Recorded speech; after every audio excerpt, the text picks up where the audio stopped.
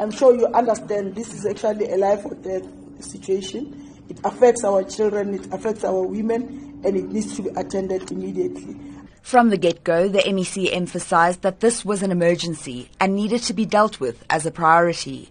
She expressed disappointment at the taxi associations and at the police for not bringing the matter to her attention. She says she wants to go after the perpetrators, but also after police officers who did not take survivor reports seriously and failed to open proper cases, further traumatizing the women in question. We can't afford to have a situation where women get into a taxi and ushogu to save ngoba say taxi, then you end up being a rape victim. But I still want to give the taxi association and the taxi leadership benefit of the doubt and say to you guys, hand over before the end of the day those perpetrators to us.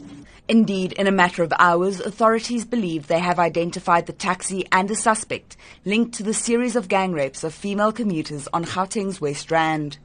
The MEC has also called on men, especially black men, to stand up and protect women, to distance themselves from perpetrators, to condemn acts of violence against women, and to say, not in our name. They also need a commitment from you that you'll denounce the acts of those locals, whether you through the advertisement or through the pamphlets by the association. But I want you as our partners, you as business people, to actually protect those people.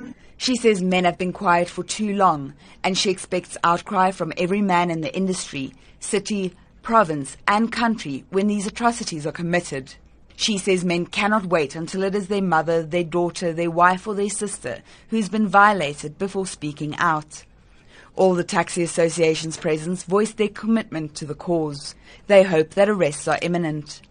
Meanwhile, the taxi associations have urged women to look out for stickers on the doors or back of taxis, bearing the surnames and associations of drivers before they get in. Women are also advised not to get into empty taxis or taxis where only men or only one other woman is present. I'm Jermaine Krige in Johannesburg.